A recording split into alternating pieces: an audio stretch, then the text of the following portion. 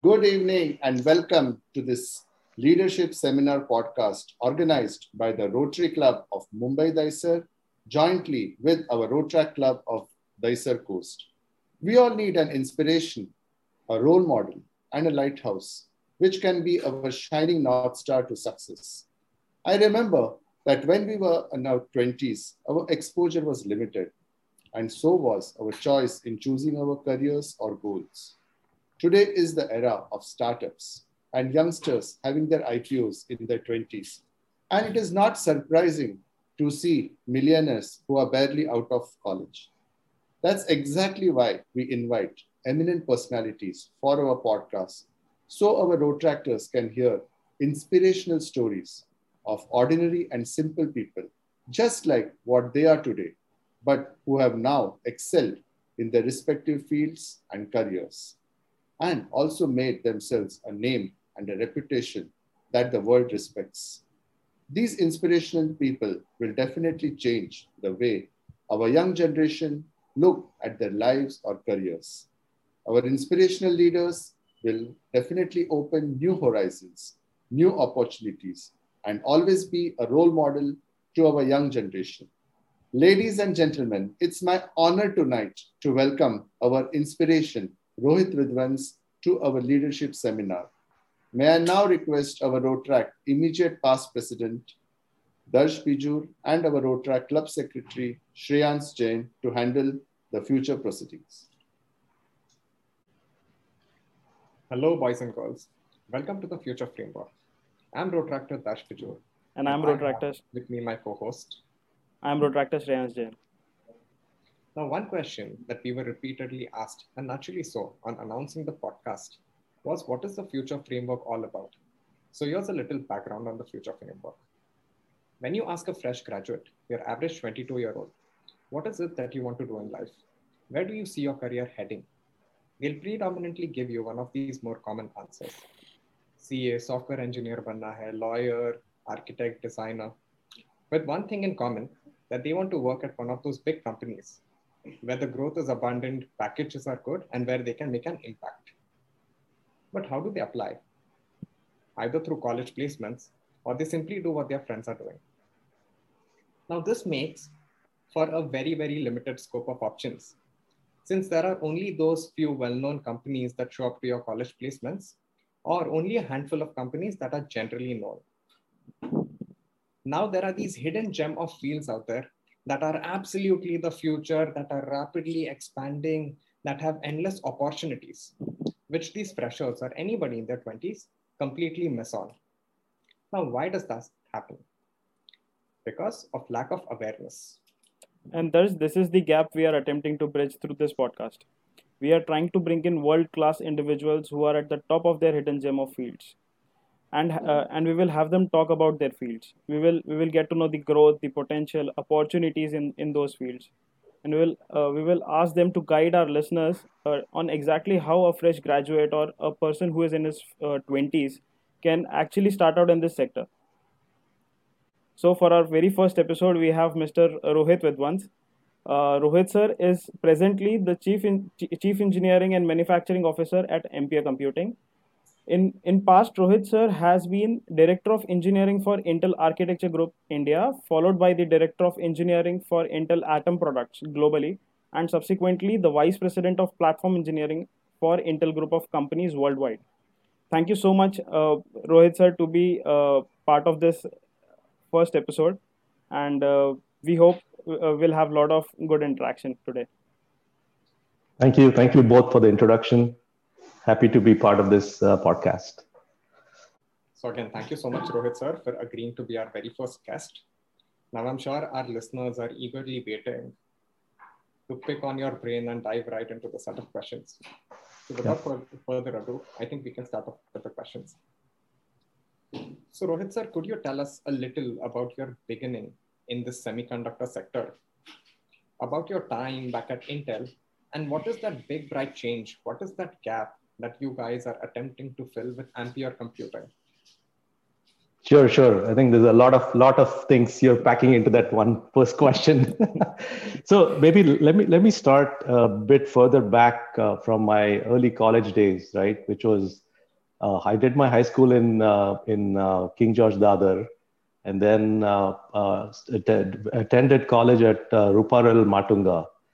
And I was lucky enough to be in the very first electronics batch that Ruparel College had put together. And so that is really where my interest in just different types of engineering. Typically, it was mechanical and industrial and power engineering fields in India in those days. But my first exposure to electronic engineering and understanding or playing with ICs and doing some small projects started off at Ruparel College in the electronics batch. So that is really what sparked my interest in just the overall field of computers. Unfortunately, those days, we didn't really have access to the old PCs in India. So my first access to PCs was after Ruparel College. My father sent me overseas to the US for my undergraduate degree in computer engineering. And that is really when I got hands on my first PC, IBM PC, to start playing with and start learning some basic programming. And that continued to spark my interest in the overall field of computer engineering. So after I finished my undergrad, then I wanted to do further studies in that same field. So I decided I will go to take a master's degree, basically graduate studies in the same field. And then right after I finished my master's degree, I got a job as an entry-level engineer at Intel. It was a new group that Intel had formed to start building some new type of chips. And we'll talk a lot more about silicon and chips in subsequent minutes. But it was really exciting to be part of a small team, a fresh engineer, where we could really jump in and start learning so many things from the more experienced engineers who were there in that team. And that was one of the most exciting experiences in the early part of the career that I got an opportunity to do, right? And that momentum, I think Ruparel College electronics batch, first visibility, access to computers, and then that first job at Intel really drove the momentum for me to continue excelling and continue developing a long career in this field of chip design and platform engineering. And then just go ahead, pause if you have any questions along the way. Okay, I'll just keep talking and narrating the story. Sure, sir.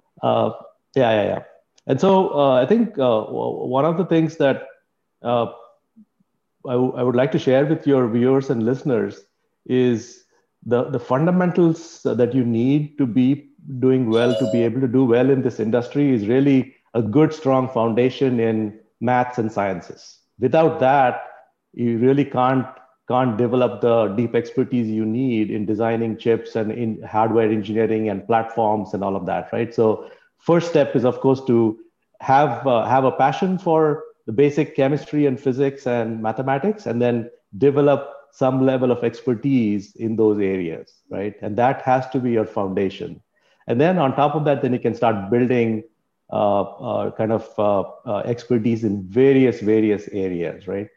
One thing to understand, I think you asked about what is the field in silicon engineering. It's fortunately not just one field, right?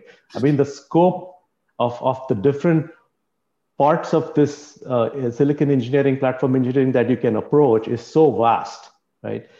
We can start with just very basic things like we use a lot of software to do our design.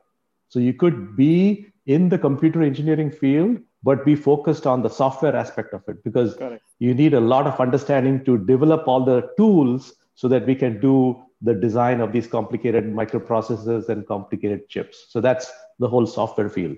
Then comes the actual designing of the chip itself, right? There are fields like architecture. So how do you define the high level scope of the chip that you're trying to do, right? You have to talk to customers, understand what kind of features or capabilities that the customers are looking for. Then you have to then transfer that into, okay, how do I implement those particular capabilities and features in the chip that I'm building at a company like Intel or AMD, for example. Then comes, okay, then there is all the work that is needed to make the chip function for years and years and years, right? Because you and I, when we buy laptops, we don't use laptops for a few weeks and throw it away. We trust the laptop going to stay with us for years, right? So then how do you design those chips so that they will survive and work well through all of these just day-to-day handlings of the machines and the PCs and the laptops and cell phones, right? So there is a whole art and different types of knowledge and capability to be able to do that. So that's another field. Then you keep kind of building on it.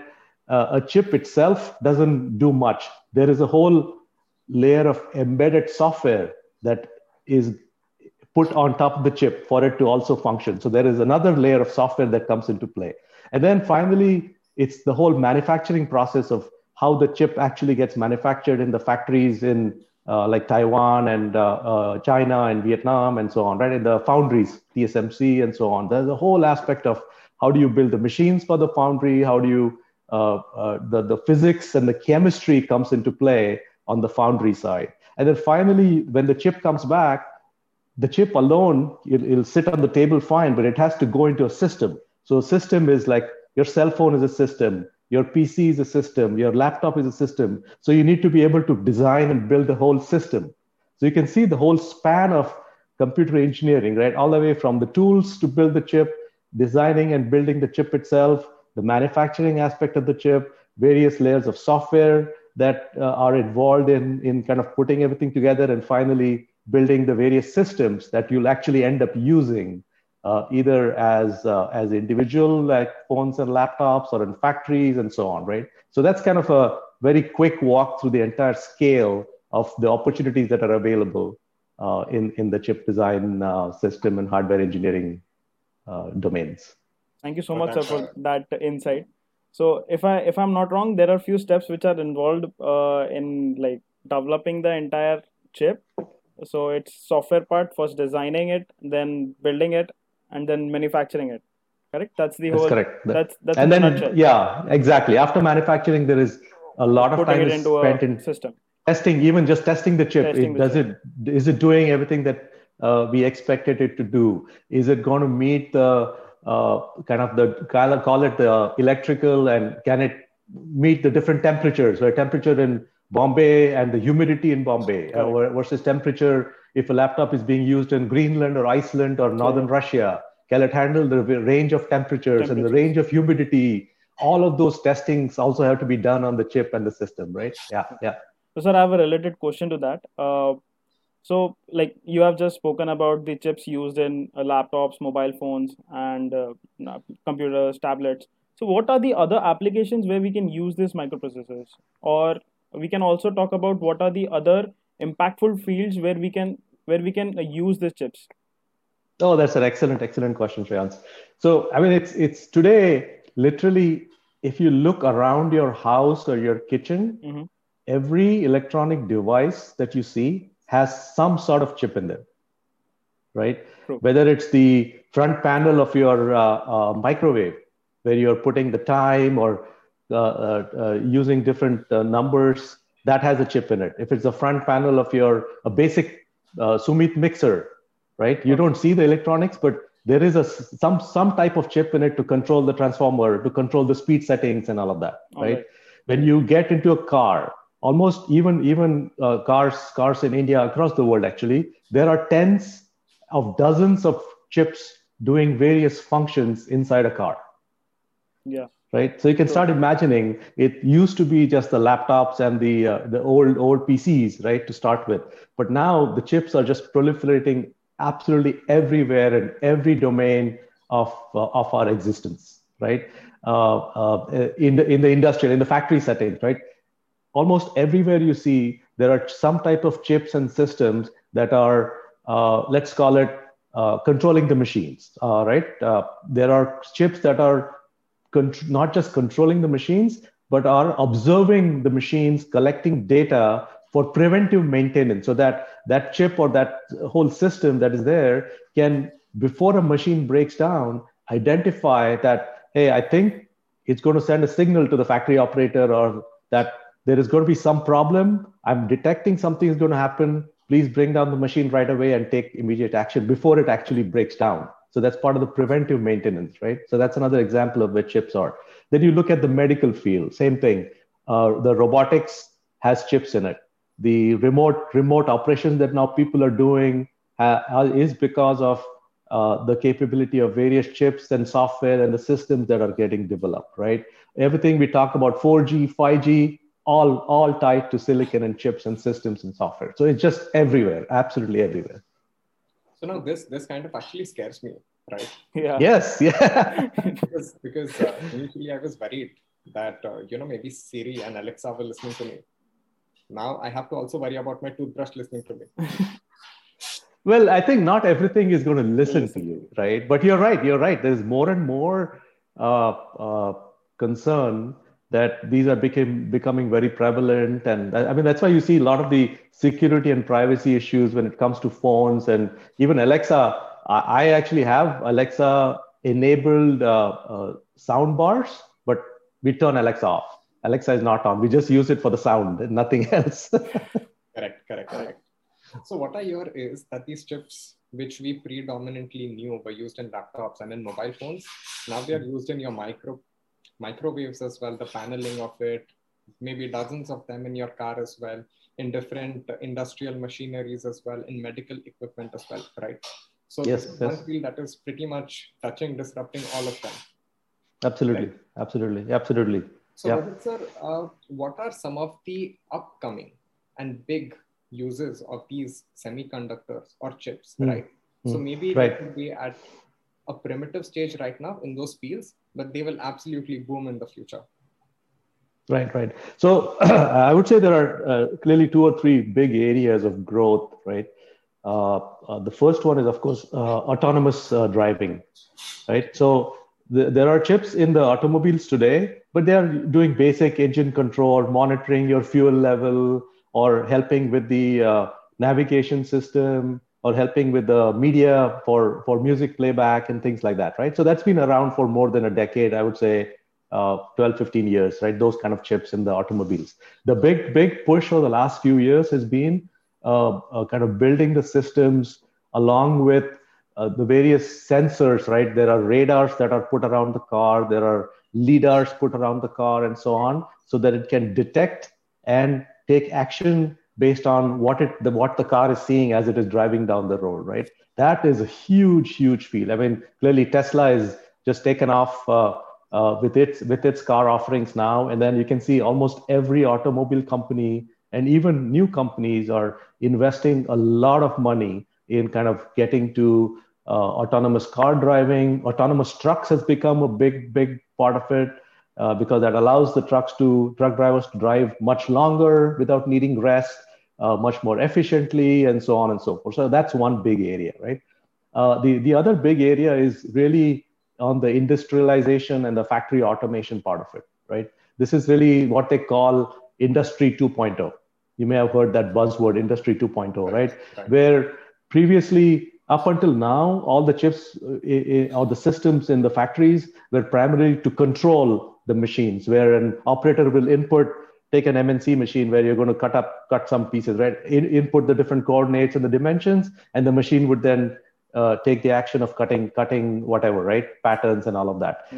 Now it's extending beyond that, as the example I gave you, where it's doing monitoring of the machines for early prevention and early indication. That's a huge field, right?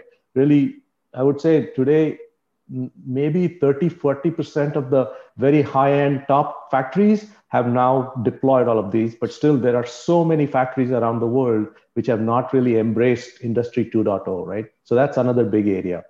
The third bucket I would call is there is this whole concept of artificial intelligence or machine learning, right?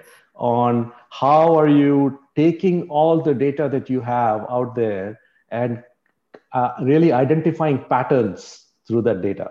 And then once you identify patterns, if you see a fresh set of data, then the machine is going to predict what may happen in that situation. And this gets applied to weather reporting, weather monitoring, earthquake reporting and monitoring, and kind of predictive, again, early warning systems, but also is getting applied into a lot of the pharmaceutical areas. A great example is the mRNA viruses that the vaccines that got developed so quickly in 12 months was directly tied into the foundational machine learning capabilities that those pharma companies were using to get there, right? So those are kind of 2 or 3 of the really big upcoming areas for chips and systems, right? Yep.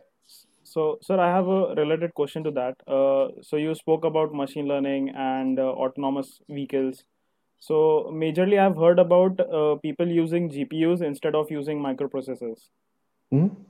So what are the impacts of GPUs, particularly on microprocessors nowadays? Like how it is changing the microprocessors itself? In a way, the simple way to think about it, Shreyans, is a GPU cannot function without a microprocessor. That is true. A GPU has to have the main microprocessor to run the operating system, to run the software and all that, right? You cannot just put a GPU in a box and do something with it. There has to be the main microprocessor. Yeah, like the Snapdragon is right now integrating GPU and the computing itself into a single chip. So into a single chip, right. So in the mobile space or laptop space, that is absolutely true, right? You're doing more and more integration. But when you look at a NVIDIA graphics card, for example, right, which is a discrete graphics card, that has so much more performance and so much more capabilities than what you would get from integrating something in a Snapdragon, right? So those high performance cards are what then, along with the high performance microprocessor, are getting used to do kind of the autonomous car example that I talked about, right? Where it's constantly monitoring all the input it's getting from the dozens of radars and sensors that are set around the car. There's so much data that's coming in constantly.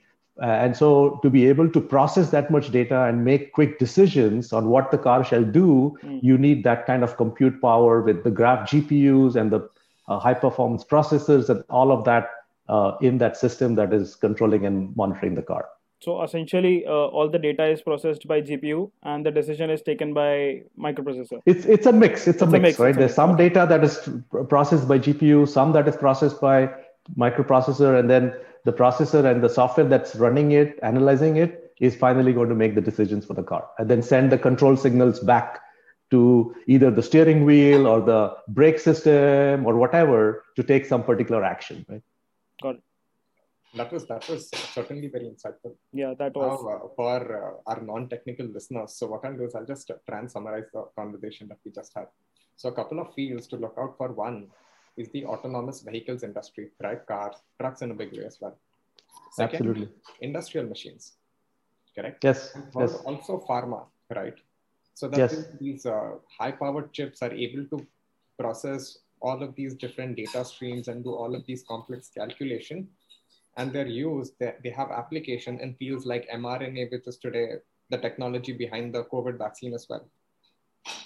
Absolutely. And just extending that a little further, Darsh. So also a lot of work happening in kind of gene sequencing and understanding the human gene and all of that, right? That requires unbelievable amounts of computing power, right? Over hundreds and thousands of very high performance machines.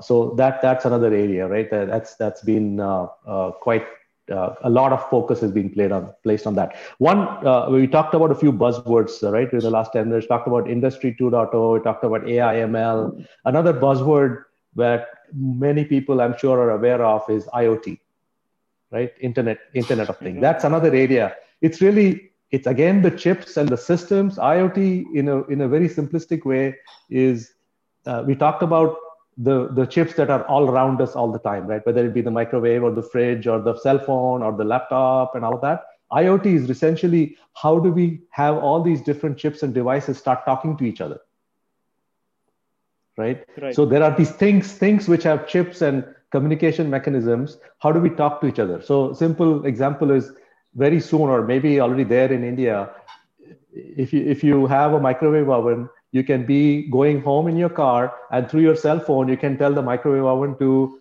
chalo abhi chai pina hai, to chai garam karna shuru karo, I'll be home in 10 minutes.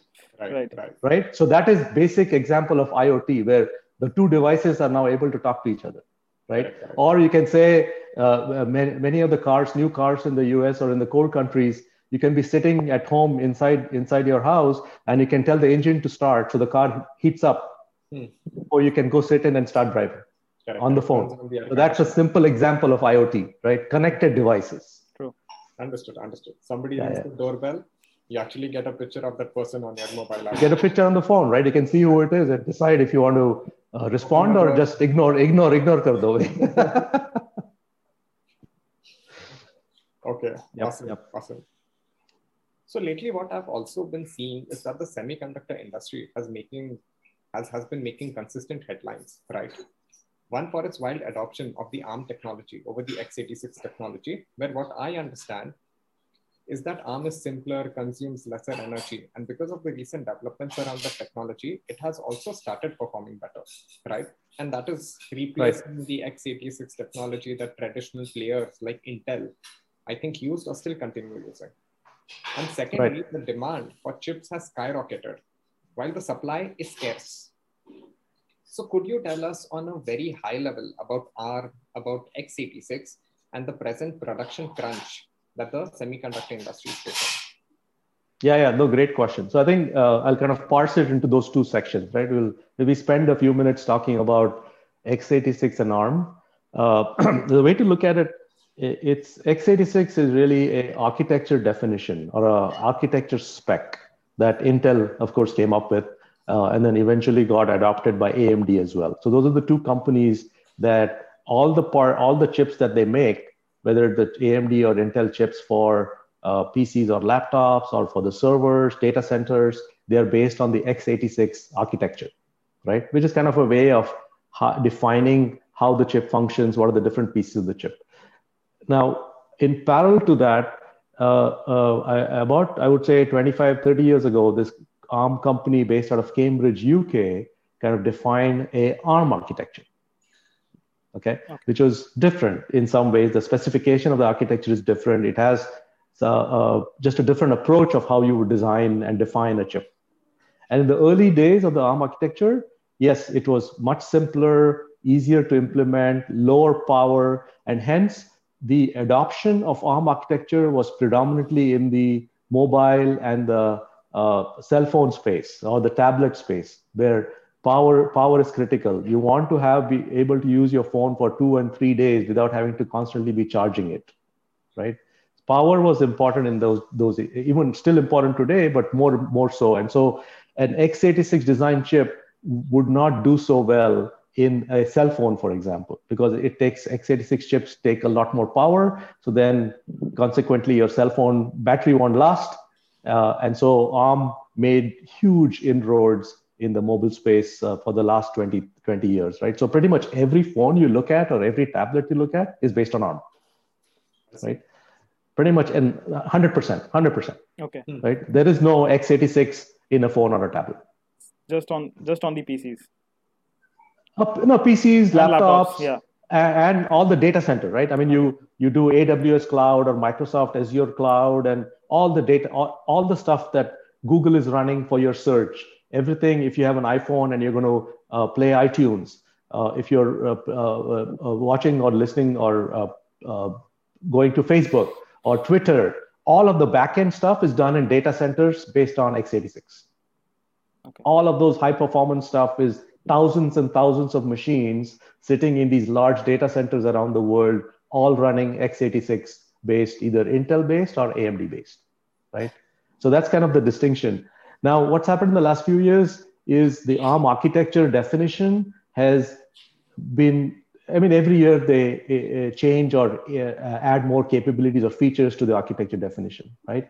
So that has constantly improved. And so very recently, it has allowed companies like my current company, Ampere Computing, to take ARM architecture and design and productize high performance chips that can also be used in the data center, right? Which is the main product focus for Ampere Computing today, where our main product line is how do we take ARM architecture and build our own high performance chips that can then compete with Intel and AMD also in the data center, right? So that is kind of the evolution of ARM.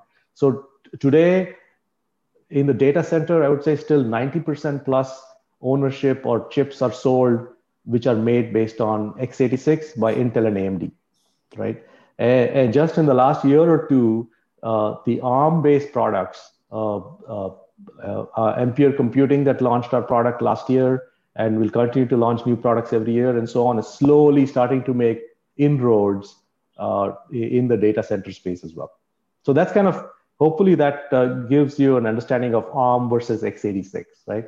Right. So what I understand here is that the predominant advantage that ARM brings is delivering the same level of performance while consuming lesser energy, right? Exactly. So that is, and that is again kind of unique and critical in the data center, right? Because if you look at, I wish I had a video or something, but Microsoft data center is thousands and thousands of systems that are in this factory setting, which are just running 24 hours, 7 days a week, just nonstop, consuming a lot of power, right? There are data centers, specifically Google and Microsoft established data centers near power plants because they need so much power. So they particularly establish the data centers near power plants, near hydroelectric dams and so on. Okay. Wow. Okay. And so you can imagine, let's just do some simple math, right? Let's just imagine that a data center is going to consume 20 kilowatt hours of power, right? And it's able to power 1,000 systems in that data center with that much power that is coming in. Okay. Now that power is fixed, right? Because they built a factory, the power delivery is fixed. They cannot just keep increasing the power. Now with the ARM-based products, what if in the same power footprint or power envelope, instead of 1,000 systems, they can run 1,200 systems or 1,500 systems with the same performance, right? Suddenly your data center capability went up, right? Right. And still delivering more performance without changing the power that is coming in. So that's a unique advantage of ARM-based processes that we are building for the data center. As a matter of fact, I've also heard about underwater data centers. I think this was an initiative by Microsoft, right? That's right. Microsoft has some, Google has some underwater data centers because it helps with the cooling and keeps the power low because there's so much heat that is generated in these data centers with the thousands and thousands of systems. Right, so just one small question to bring about the contrast. Now, let's say, for example, in terms of percentage, okay, how much might an ARM technology-based chip, how much power might it help to conserve, right? So how efficient is it as compared to, let's say, a regular x86 chip that is presently used? So the current generation Ampere products that are out there, right? So, and compared to the current generation Intel or AMD x86 data center products, we are able to deliver something which is equal or better performance with Intel, right? Let's just say it's a 20% better performance. So it's running faster and be able to process things 20% faster at 30% lower power. Oh, okay. Right? So that's a huge gap. It is huge. Yeah. So that's one example. Millions of dollars or hundreds of millions of dollars in savings, probably. Exactly. And so now I'll throw or share another buzzword that gets used in the data center industry. It's a 3-letter acronym called the TCO. Okay. TCO, Tiger, Charlie, Orange, right? And the full form stands for total cost of ownership. Okay. Right? We talked about the data center factories get set up, the power delivery, the control mechanism for these thousands and thousands of servers that have to be running. If they are able to deploy ARM-based servers in that same space and the total cost of ownership goes down, that is always what the data center operators are looking for. So how do you improve the TCO and keep the same performance, right? That is always the name of the game. Yeah. Okay. So, I have a very, I would say, different question on the same matter. Do you think ARM will take over x86 and x86 will get obsolete? I don't think so. It is not about, not really about taking over each other, right? I think there is the rate at which we talked about, just in general, the rate at which the chip deployment is happening around the world in so many domains, the rate at which all these data centers are growing at just ridiculous you can look up the statistics on how fast Microsoft data centers are growing, how fast Google data centers are growing, literally adding 20-30% more capacity every year because the demand is there. I mean, YouTube is now playing, I forget the actual numbers. YouTube is playing 300,000 hours of video around the world every day. So all that is getting pumped through the data centers, all that content. TikTok, YouTube, Facebook, Twitter, everything is running on data centers now. So it's growing so fast that there is enough opportunity for both existing players, large players who have been the predominant suppliers of chips and systems, Intel and AMD, as well as up and coming companies like Ampere and so on. Enough opportunity for all the companies to succeed. So it's not about one taking over versus the other. I don't think that we'll ever get to that point. Okay. Right? And it's not healthy for the industry also. There has to be good competition. Yeah. Good competition, right? So you want to maintain that competitiveness so that you keep innovating and coming up with better products for the consumers and the businesses, right? That's exactly right. Yeah. Now, having spoken, I think I want to go back to the other question about just the semiconductor shortage and what is happening in the industry today, right? It's I mean, what you see today, you've heard about I'm sure your viewers have heard about the automotive shortage in the automotive industry, right? Where the chips supply has gone down. And we talked about the various applications of the chips. In general, the demand for chips around the world in the various areas has grown so fast over the last 2-3 years. And the supply side, which is the various factories that are needed to keep the chip production, to do the design of the chips, to manufacturing of the chips, has not kept up with that demand. Okay, and because the demand, in a way, probably grows much faster because it's easier to design and adopt chips into various systems. The time it takes to build one factory for the latest technology chip manufacturing, $5 billion and 3 years. Wow, okay. 5 billion. So you can imagine, and that's why if you read about one of the largest foundries, or we call it foundry, but the chip manufacturing company is based in Taiwan, TSMC. Yes. They recently announced they are going to invest $100 billion over the next 5 years to build more factories to produce the chips, to keep up with the demand. Wow, okay. So it seems like there's a solid moat around this, around the manufacturing at least. So not. I mean, that's one, that manufacturing factory, but then all of the associated industries that are there, the equipment that goes in the factory, which is very specialized, very unique. And that's why building a factory costs $5 billion, because the equipment itself is so expensive. The chemicals that are needed in the various processing steps.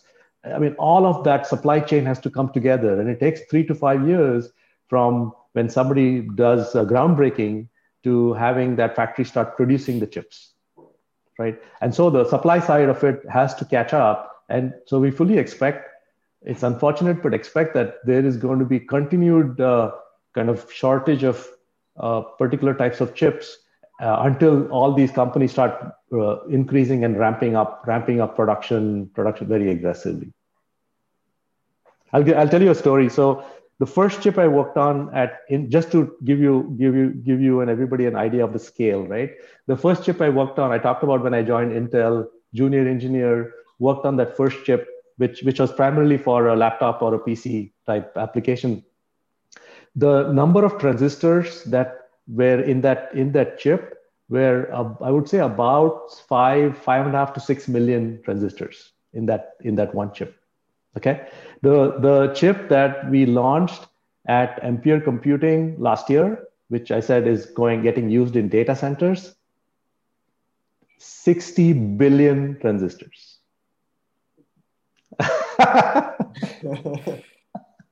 Okay, so you can tell how much, and a lot of it is tied to how the manufacturing technology in that same tiny little chip. The chips we're talking about are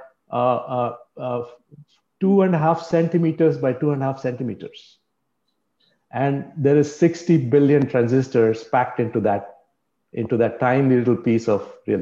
I mean, it's smaller. It's like one-tenth of this credit card, right? And 60 billion transistors are packed into that. That is kind of the capability that is there today in terms of what you can do with these in the chip design field.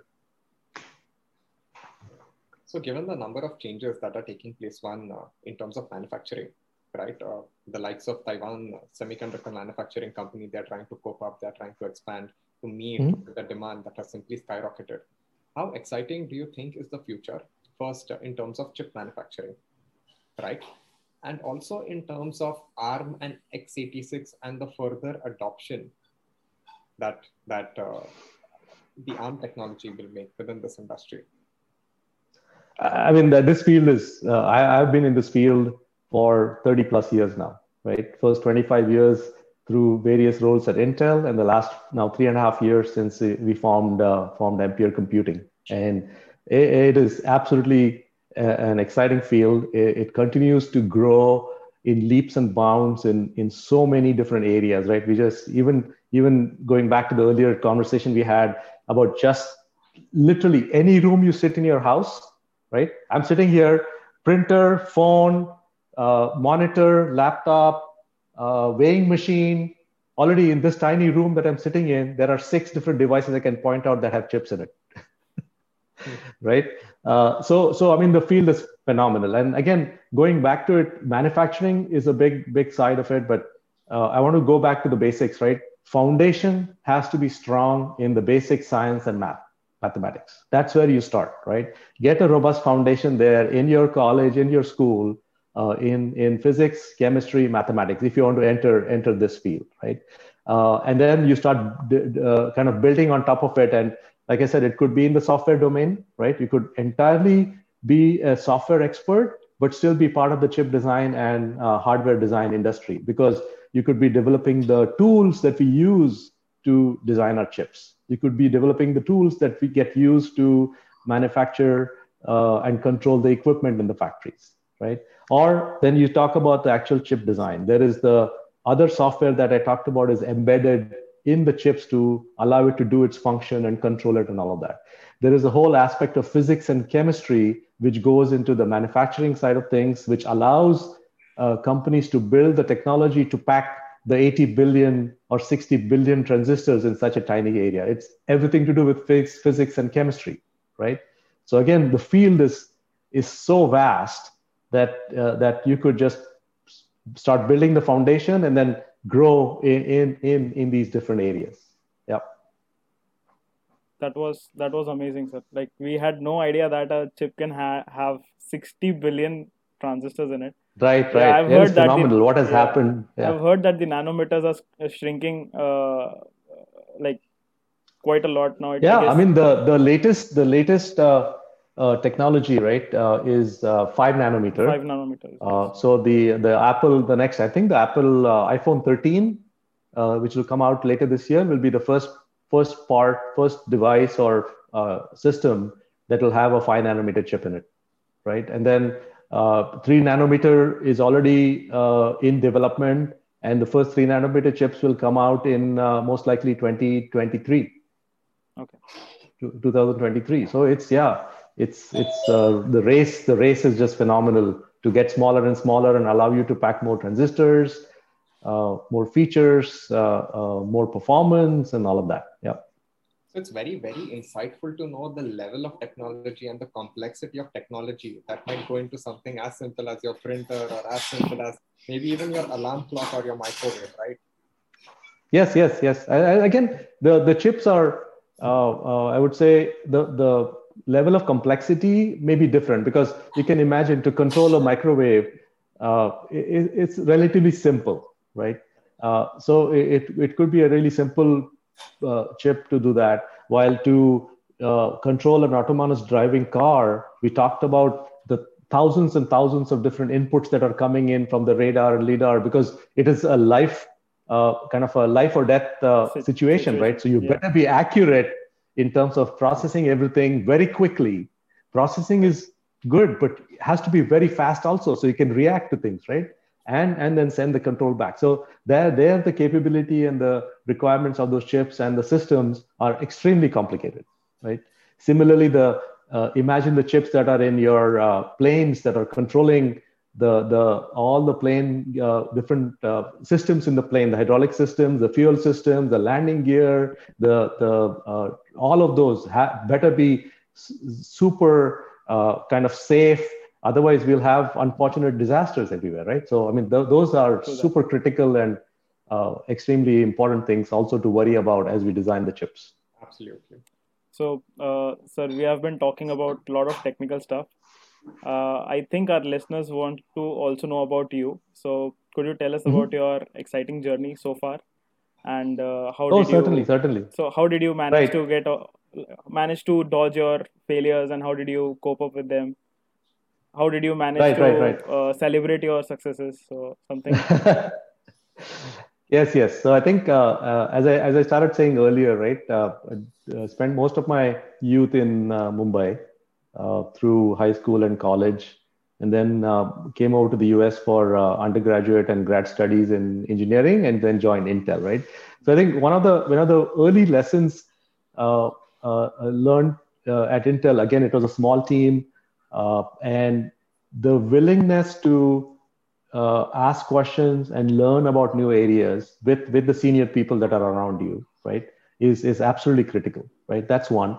The willingness to, when you see something that is not getting done or you don't understand, taking ownership and saying, okay, hey, I am going to learn a little bit about this and I am going to make sure I do it, rather than saying I can't do it or it's not my area of expertise, right? You don't want to do that. You want to jump in and take the ownership and talk to the right people and learn. And so that willingness to jump in, I think, helped me a lot in the later years of my career.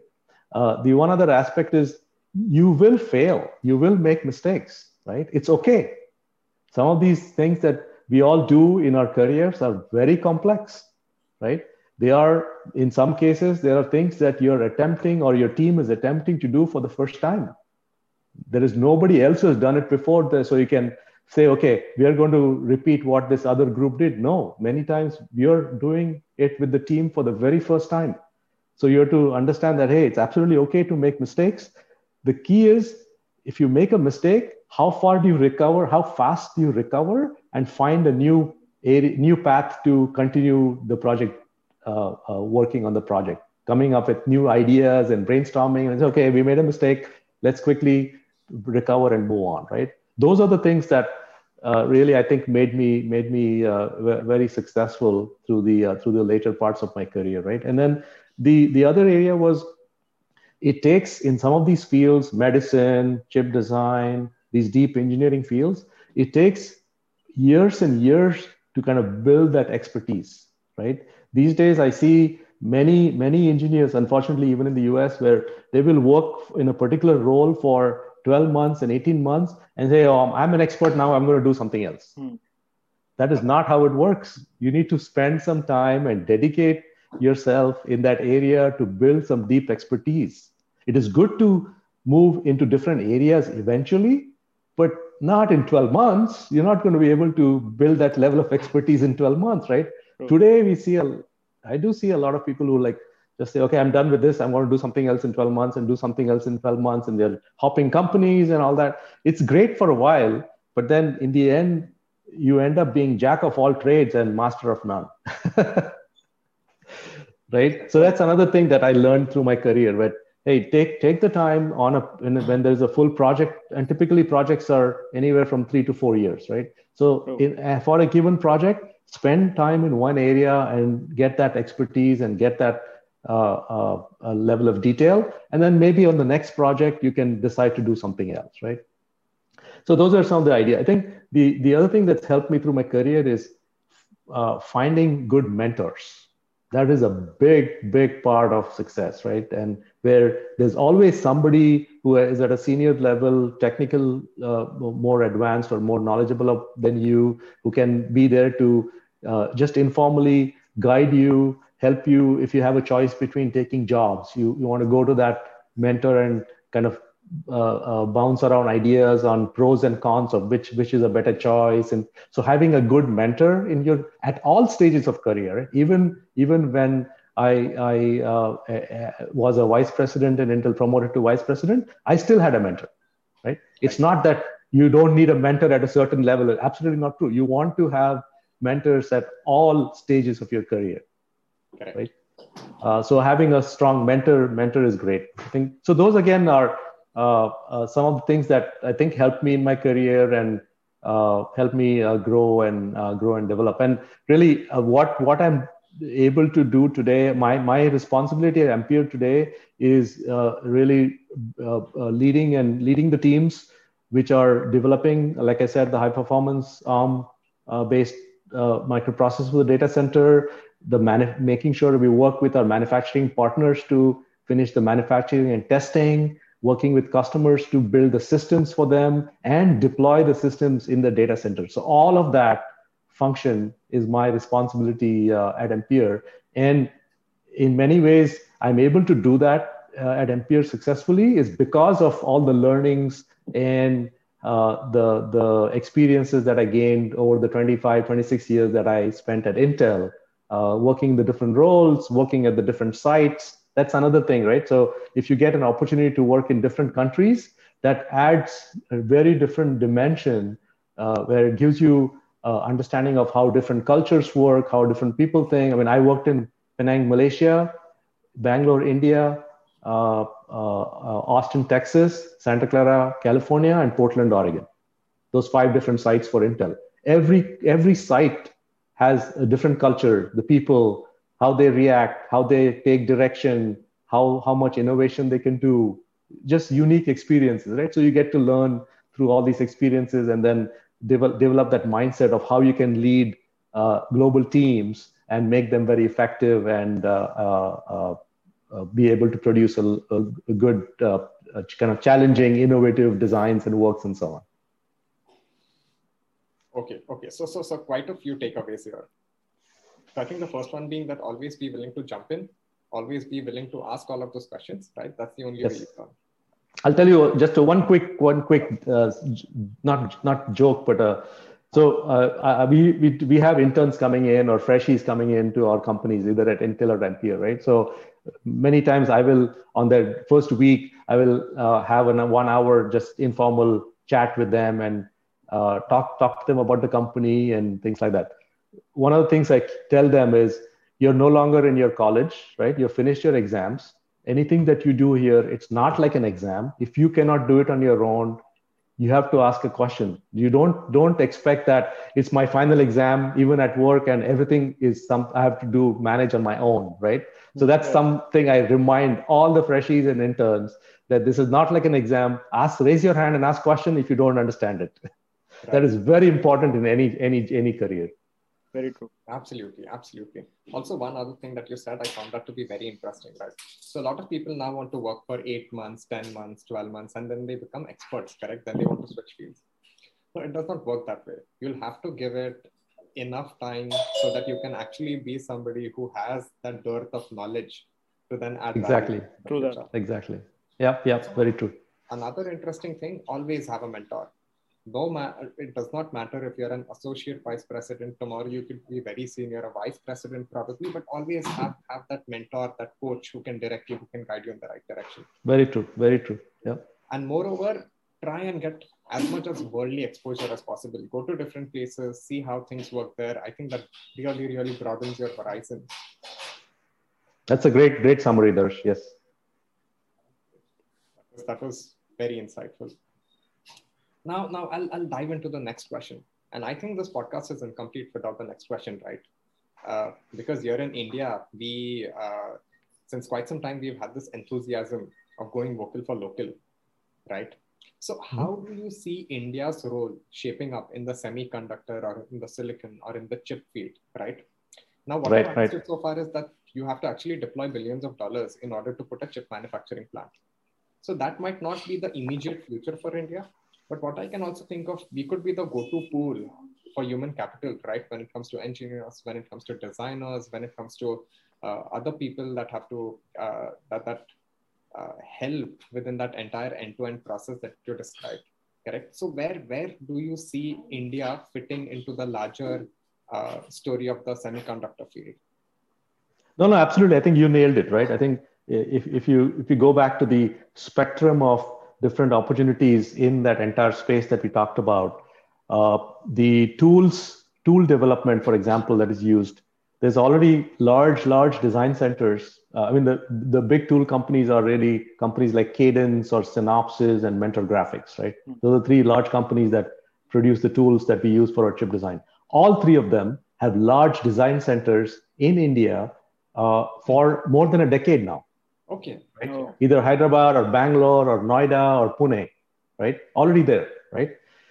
Chip design, the actual when I was in Bangalore, this was in 2007 through 2011. We were doing large 50 and 100 million transistor chips out of my team in Bangalore, doing the actual design and the testing in the labs there, right? Companies like Texas Instruments has been in India since the 70s doing chip design. So India, chip design is not new to India at all, right? It's been there are so many companies there. I mean, if you go to Ring Road in Bangalore, where Intel offices are, and you just drive around that Ring Road, you will see endless companies there: TI, NVIDIA, ARM, AMD, NXP, Broadcom, Qualcomm, MediaTek. Everybody's there on the Ring Road with large offices. When I say large, I'm talking about thousands of engineers. Okay. So chip, again, it's not new. So I would say, and then if you look at the system side of things, right, where companies that are building cell phones or PCs and laptops, there are already companies doing that in India as well, right? So of the entire spectrum, I would say the big portion that is really missing is the chip manufacturing plants, because again, they are expensive, they require a lot of infrastructure, they require a guaranteed supply of, I talked about basic water, electricity, chemicals.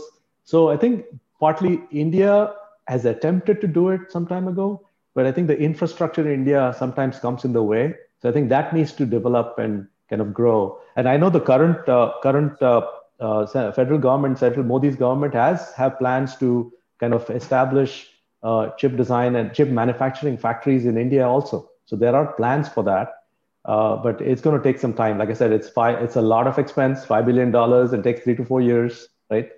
But all the other fields, India has already been playing in this domain for, I would say, since the 70s.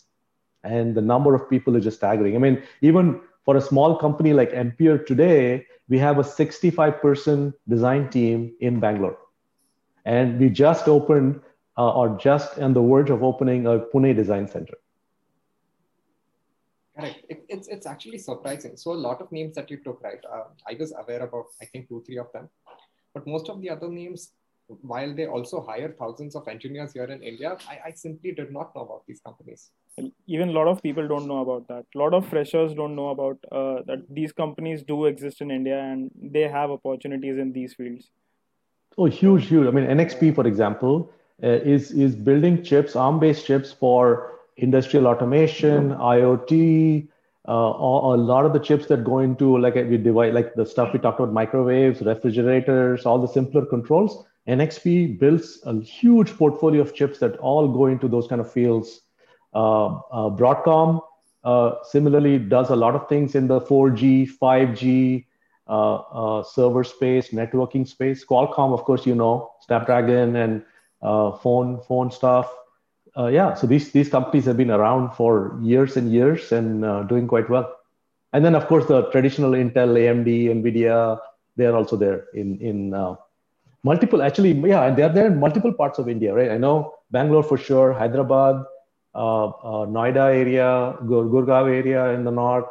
There are smaller design teams I know Ahmedabad has a lot of design teams. One other interesting area for your listeners to explore is there are design services companies also, right? These companies we talked about are actually making product, but many times what happens even at Ampere, where we are in the middle of a design and certain phases of the design, we need to add 20, 30 more percent capacity to help finish our project. What we do then is we will contract out to a design service company who has people with that expertise, and they will bring in 20, 30 people for say 6 months or 9 months for us to help us do our design. So they'll be with us on contract for 9 months, do certain parts of the design, and they'll go away.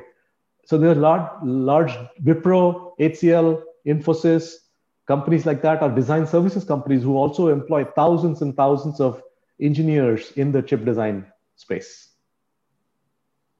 Oh, that's very insightful. I'm sure this is almost like music to the ears of our listeners. Yeah.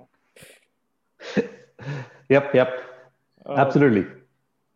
So you have actually covered a lot of our next questions, like what are the skills required and what are the most in-demand jobs out there. So if you want to add something on that, you can. Like the platform is open. No. I think I keep coming back to the foundation, right? Yeah. Focus on establishing a strong foundation in the basic sciences and mathematics, and then build on top of it, right?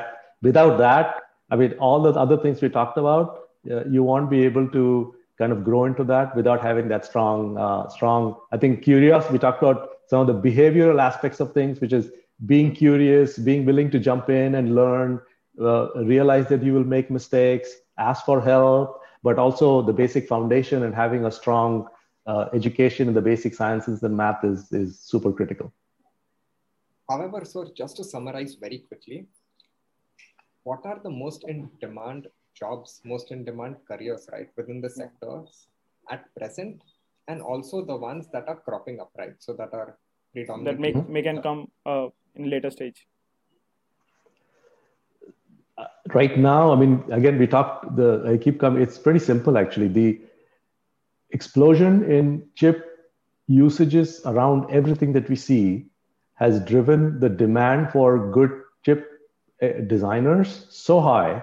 The salaries are just astronomical. Even somebody who is 1 to 2 years out of basic engineering college is getting paid a lot of money, even in India. It's just astronomical salaries because the demand is so high, and the supply side, like you said, Darsh, at the beginning of this talk, many people just go into architecture, software, and all that. So the number of engineers who have come into core engineering, which is what is needed for chip design, has dwindled over the last decade or so, right? But the demand has skyrocketed.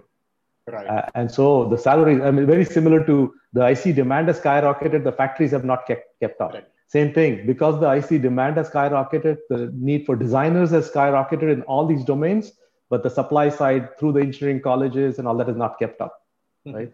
So there will be, I would say, I don't see the demand for good, solid chip engineers, software engineers go away at all. It's just going to continue growing and growing and growing. So, sir, as we spoke that generally college placements they don't get the opportunity to get into these fields. So, how do you suggest a fresher could apply to these fields? Like, what could be the way to get into these fields? Well, I mean, not really sure I understand the question. Why do you say that? Because we hire, I mean, if you're out of some good engineering colleges, I'll take the regional REC, regional colleges in India, IITs, of course. Yeah. Pune Engineering College, which I was born in Pune, so Pune Engineering College, VJTI in Mumbai. If you come out of those colleges, it's absolutely possible to get really good roles. I mean, we are most companies in India in these fields that we talked about are hiring literally hundreds and thousands of entry-level engineers that are coming out of these colleges.